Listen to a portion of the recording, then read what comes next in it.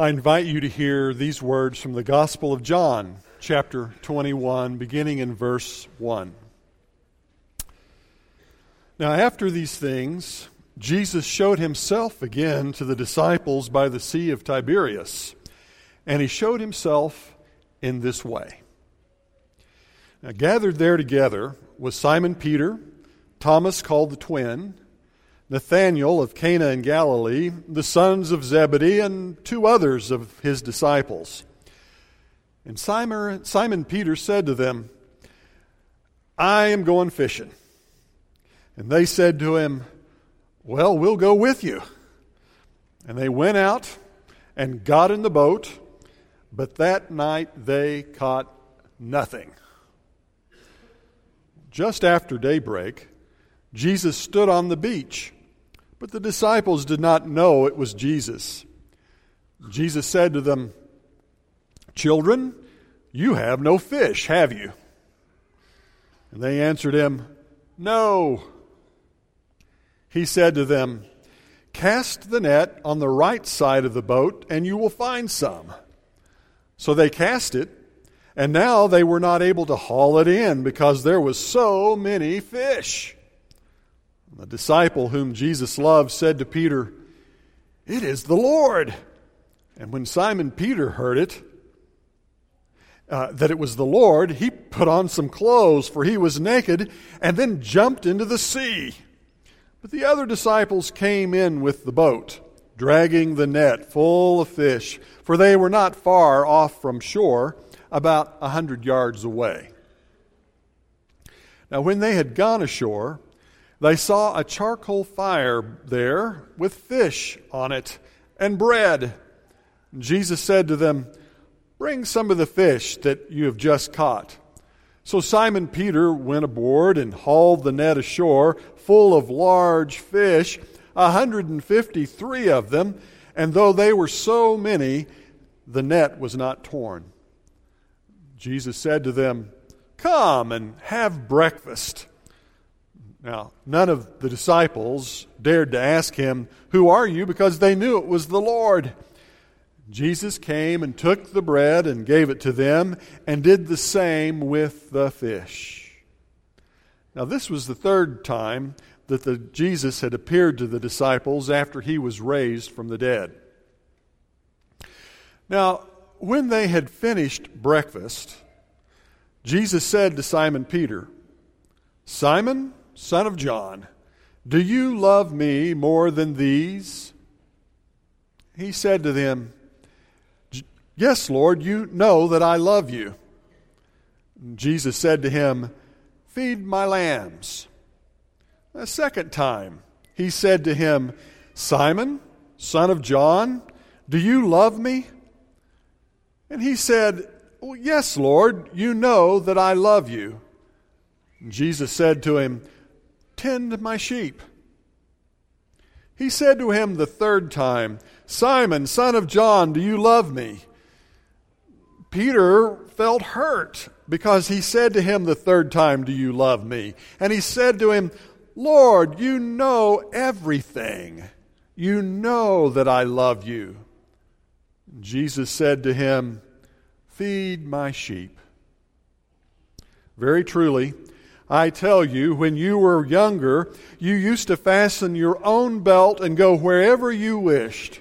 But when you grow old, you will stretch out your hands and someone else will fasten your belt and take you where you do not wish to go." He said this to indicate the kind of death by which he would glorify God. And after this, Jesus said to him, "Follow me." And the church said,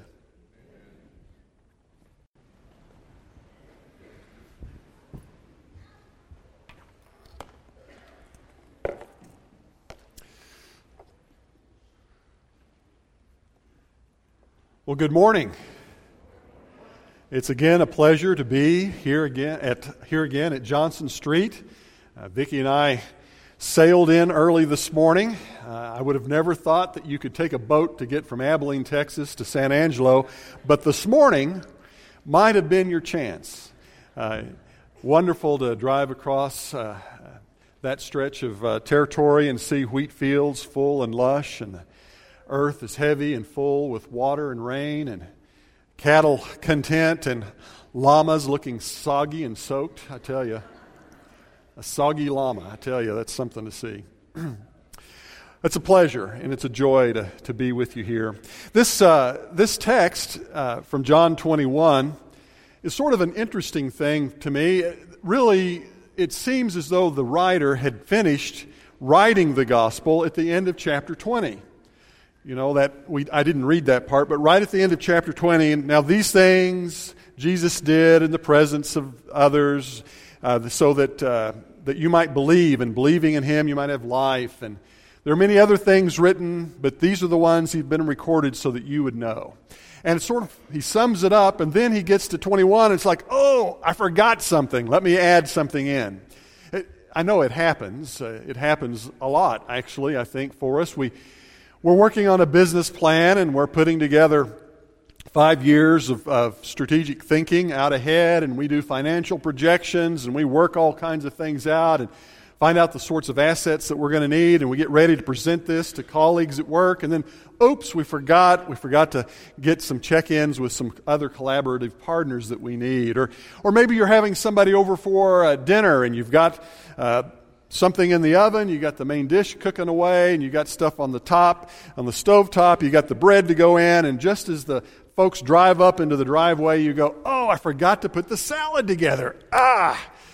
This sort of thing happens, unfinished business that just creeps in on you. I've been thinking, years ago, we had a boat, several boats actually, but we had an old 17 or 18-foot inboard-outboard boat. Anybody, you know what a Mercruiser engine is? Somebody nod for me. Yeah, okay.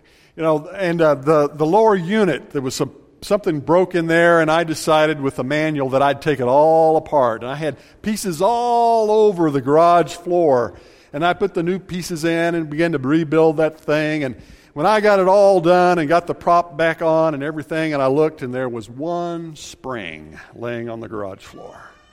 Unfinished business. That's a problem. That's a problem. Well, I feel that way a little bit when I look at this text. It's as if we've got it all buttoned up tight, and then the writer says, oh, there's something else here. Just a little something else that needs to be said. And scholars wrestle with what that something else is. Several folks comment about that. Is it possible that we need to say a little more about the disciple whom Jesus loved, which is actually after the reading that I read this morning. It's the very, very tail end. What's going on with him? What's the situation with him? Or others suggest that maybe the writer here wants to make sure, because right at the end of the first century, there were some folks running around saying, well, there was Jesus, but he wasn't really real, really. He wasn't really flesh and blood. He was sort of the spirit being. And so let's tell another story that emphasizes that even after the resurrection, Jesus had a body of some sort and could eat fish and had holes in his hands and all that other kind of stuff. We need to really anchor this to kind of counterbalance this notion that somehow or another Jesus was some sort of ethereal spirit being and not really real. Maybe that's what's going on here. Well, maybe. But I've got another theory, and I think it speaks to not only those who were there on that lake shore on that occasion, but to people who were reading this that John was writing to all the way down through history. As Kurt was talking about, each week we gather together, Christian believers gather together week to week from year to year throughout the centuries, all have one thing in common. And the one thing we all share in common is that we live after the resurrection. Post-resurrection. And there's almost this need to say, look, for those of you who live after the resurrection, I want to say to you that Jesus is still up to good stuff, just like he was during his ministry. There's several things interesting to me about this. In this little story that we've heard this morning, there's some things that sort of bounce back to what we heard if we'd read the whole Gospel of John back in the ministry of Jesus. For example, For example, we've got loaves and fish in our story today, right? Jesus is cooking breakfast there. But if we go back into the story, deep back into the Gospel of John, there's another occasion when there's some loaves and fish, right? Time when Jesus fed not just a bunch of hungry fishermen, but 5,000 people. This notion that there was a need for food, and Jesus took care of it, and on this breakfast meeting on the side of the lake, he does it again. Or another thing that's at work. Remember back in the stories of Jesus, there's this time at a great party, it's a wedding in Cana of all places, and they're having a big party, a big wedding, and they run out of wine. No wine! What are we going to do? They looked everywhere, no wine. And Jesus steps into that with a little poke from his mother. You remember the story, right? And suddenly we've got not just a little bit of wine, we got a lot of wine, and it's not just any old kind of wine, it's great wine. It's the best wine ever, the best vintage. You've been holding back on us kind of wine. So nothing to something in abundance. And here in our story today, we've got some fishermen who do what fishermen do, right? They're sitting around drinking coffee and, well, we don't have anything else better to do. Let's go fishing. Okay, let's go fishing. And they get the boat, they go out to the lake, they put it in there, and they sit out there on that lake all night long. Has anybody ever done this? Come on, fishermen, fess up. We hear about the big fish. You've spent all night out on the lake, and you end up with nothing. Not a thing in the bucket. It's been one of those kind of nights. Nothing. Absence. But then Jesus shows up, speaks a word, they flip the nets from one side of the boat to the other, and guess what we got? It's time for a fish fry. 153 fish. Abundance. Well, I wonder if we're being reminded of something here. That those of us who live in the post-resurrection communities aren't missing out on anything because Jesus was present and at work in the world before the resurrection. He is present and at work in the world post-resurrection. I know that's a big word for Sunday morning, but after the Easter Sunday, right? That Jesus is at work in our world. And it calls on me to say to you and to me and to us, we need to practice gratitude. A sense of thankfulness that God is present. And it's one of the things that I want to say to you here at Johnson Street for my couple, 3 months now that I've been able to journey with you in and out, here and there, meeting with some of you and working alongside of you a bit, is that there is so much to be grateful for here. I know that in this time of transition, it's like, oh, what's going to happen? What's going to be next? But, I think it's important to be thankful for the fact that there have been Christian people meeting here for over 100 years. And there's a great group of shepherds and elders that lead this congregation. And you've got this great staff. And there's so many ways in which this church is embedded in the life of this city here in San Angelo. And there's so much going on that we need to be thankful. We need to practice a saying, thank you, Lord, for the work that you have done and that you are doing.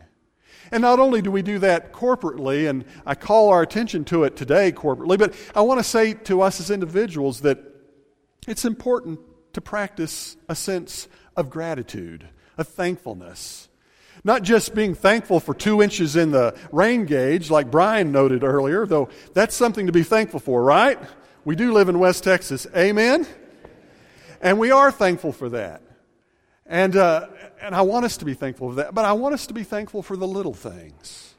Our ability to be thankful in everything starts with our ability to be thankful for the smallest of things.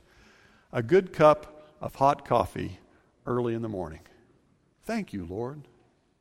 For rest and sleep. Even if it's just a couple hours at a time, which was sort of been my thing. I'm struggling with a cold and I'm up a lot. But even so, I'm grateful to be able to lay down for just a little bit, get some sleep. It's good. Thank you, Lord. For the quality of relationships and family. And for being able to get into a car and start it, turn it on and it starts, right? And I'm able to go to work. To be able to find the smallest of things, a cool, fresh breeze that comes sweeping around out of the north, after a long, hot day. There are so many things for us to be thankful for. And when we cultivate an attitude of thankfulness, it opens us up to see and pay attention to what God is actually doing in our world. That's where I'm headed with this. To be able to see the ways in which God shows up with bread and fish for us, that blesses and enriches our lives. That's what I want us to pay attention to. You know, I was struck by this just this past week. I was in Boston last weekend and worked with the church through the weekend and preached that last Sunday morning to that congregation.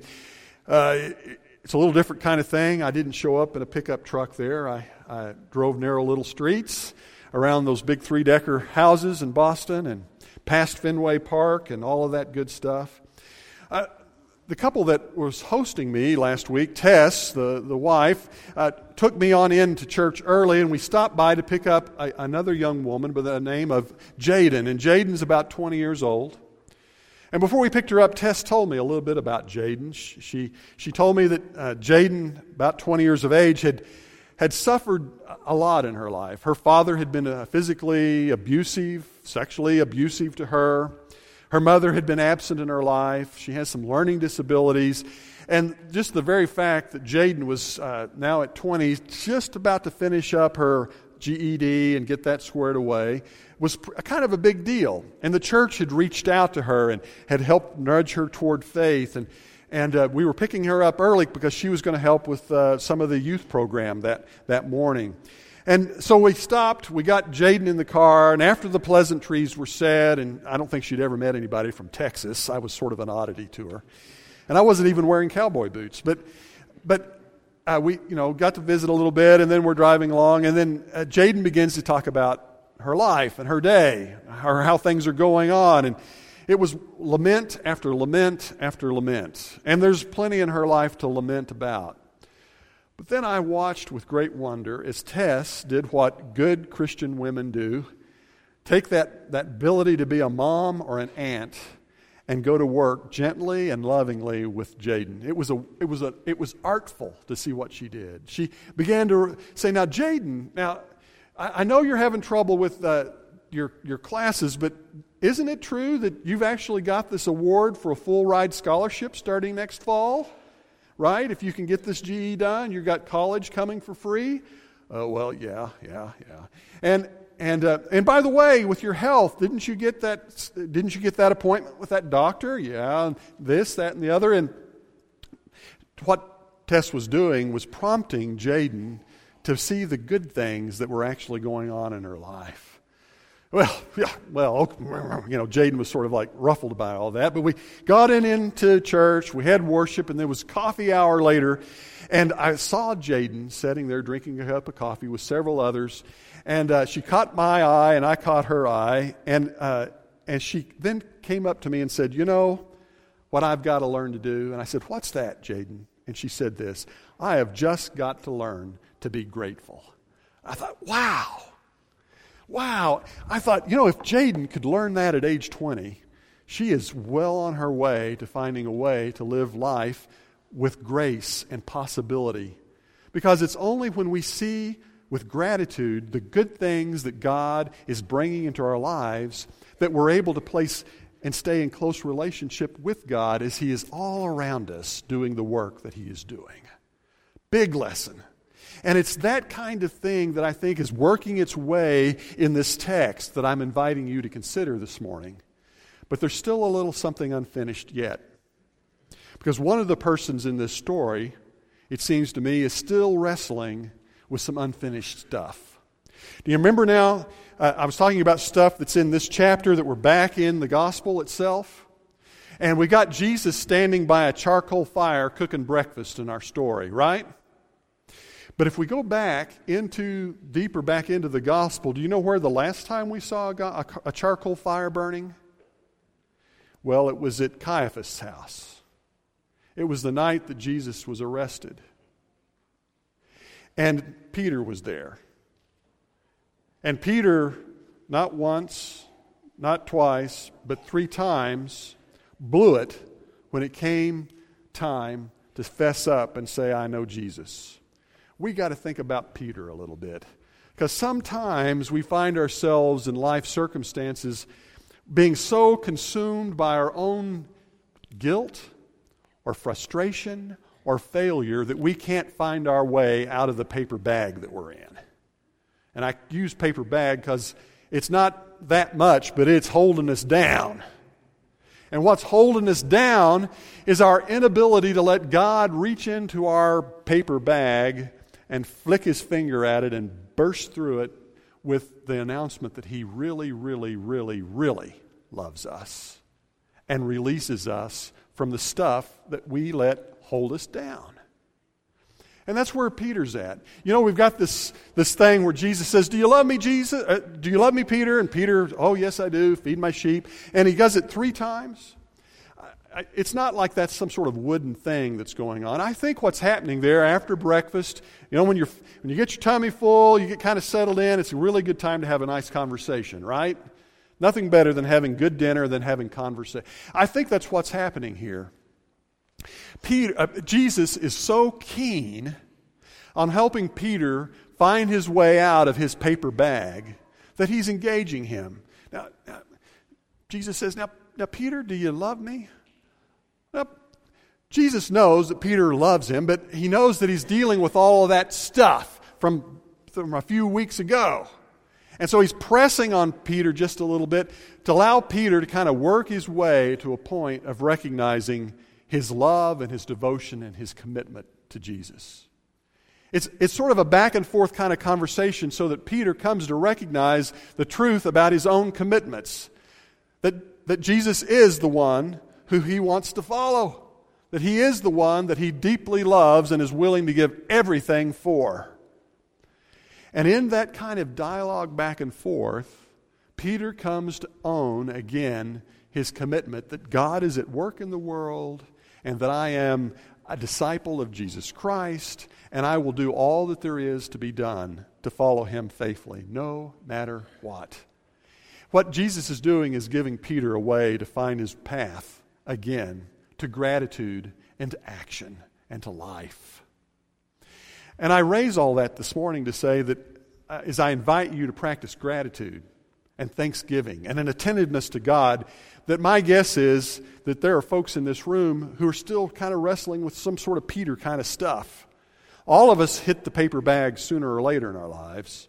And in any given moment, there's some of us that are really wrestling with stuff that gets in the way of us being able to pay attention to God and God's invitation to us. And I want to say to you this morning, if you're waiting until you can kind of get it all fixed and then I'll start practicing gratitude, or then I'll acknowledge the presence of God, or then I'll come to Jesus and say, okay, I'm all yours, you ain't ever going to get there. You ain't. That's not good English, is it? That's okay. We're in West Texas. Back early in my ministry, I must not have been more than 26 years old.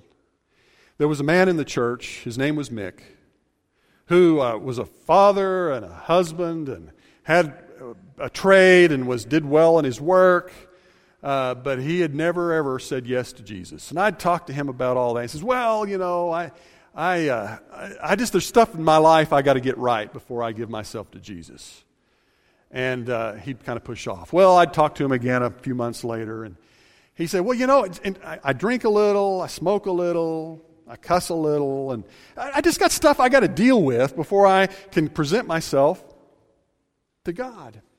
And finally I said, Mick, you've got this all wrong. It's not about you figuring, and I'm using our language this morning, get out of the paper bag. You're not going to get out of the paper bag. You're going to need to let God do that work for you. It's not about you getting yourself right. It's about you being open and earnest before the presence of God.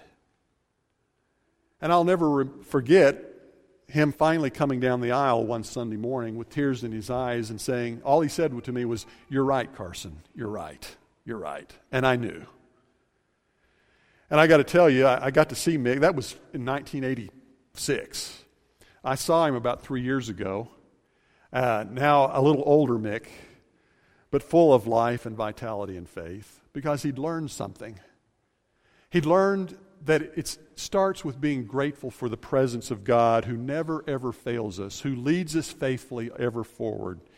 And in that commitment of saying yes to Him, I love you, God provides all the rest. So, what I'm saying is attitude, gratefulness, letting God help us get our way out of the messes that we find ourselves in. And there's just a little more in here, a little more unfinished business that John is wrapping up as he tells this story.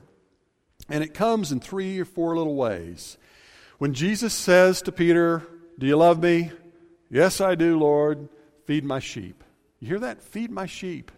Tend my sheep. Feed my sheep. And then he closes out with that little word, follow me. There is, I think, buried in this an invitation to all who follow after Jesus. This call to not simply dwell or to experience the joy of living in a relationship with God. There's also this call to relinquish ourselves for the sake of others. It's really kind of haunting the way that it's told here in this text, because Jesus looks at Peter, and I think our hearing it today is our word to us about this business of letting go and letting God be the one who takes charge of our lives, where Peter is told, look, you're young and strapping now, and you get to buckle your own belt, and you go wherever you want to go, but there's a day coming where somebody else is going to put a belt around you, and you're going to stretch out your arms. And in that moment, some scholars think there's almost this physical / visual reality of the future that lies ahead for Peter, crucifixion. Where if you're going to follow me, if you're going to tend my sheep, then it is a path of relinquishment, of sacrifice, of letting go. And that's the sober moment that I want to leave you with. Not to say, oh, wow, what you're saying to me is that we're supposed to all go out and be martyrs. No, in fact, it'd be a lot easier if that were the case, right? There's nothing more moving and more profound than to say, okay, take me. And in this one fell swoop, just give your life up for something. That's what movies are all about. But let me tell you, life ain't movies. Fred Craddock tells the story about the guy who writes a $1,000 check and says, here, Lord, here's my life, just all at once. And the Lord saying back to him, no, take your check, go to the bank and get a bunch of quarters, bags of quarters, $1,000 worth of quarters. And what it's all about is simply giving a quarter at a time. That's what life is like. That's what it means to be a disciple of Jesus Christ. It means when that neighborhood kid comes up, you don't say, get lost, kid. You pay attention. And when there's a need that's just barely visible, you make it visible and attend to it. Quarter by quarter, we give up our lives, tending the sheep that are around us, nurturing and caring for those that God places in our lives. That's what discipleship looks like. And that's what people do who are paying attention to God do. It's what people do when they've learned to practice gratitude and receive from God little gifts. They turn around and give those little gifts to others. That's what disciples of Jesus Christ do. And that, this morning, church, is what I invite you to as we hear the words of Jesus say to those ancient brothers and sisters and to us today, follow me.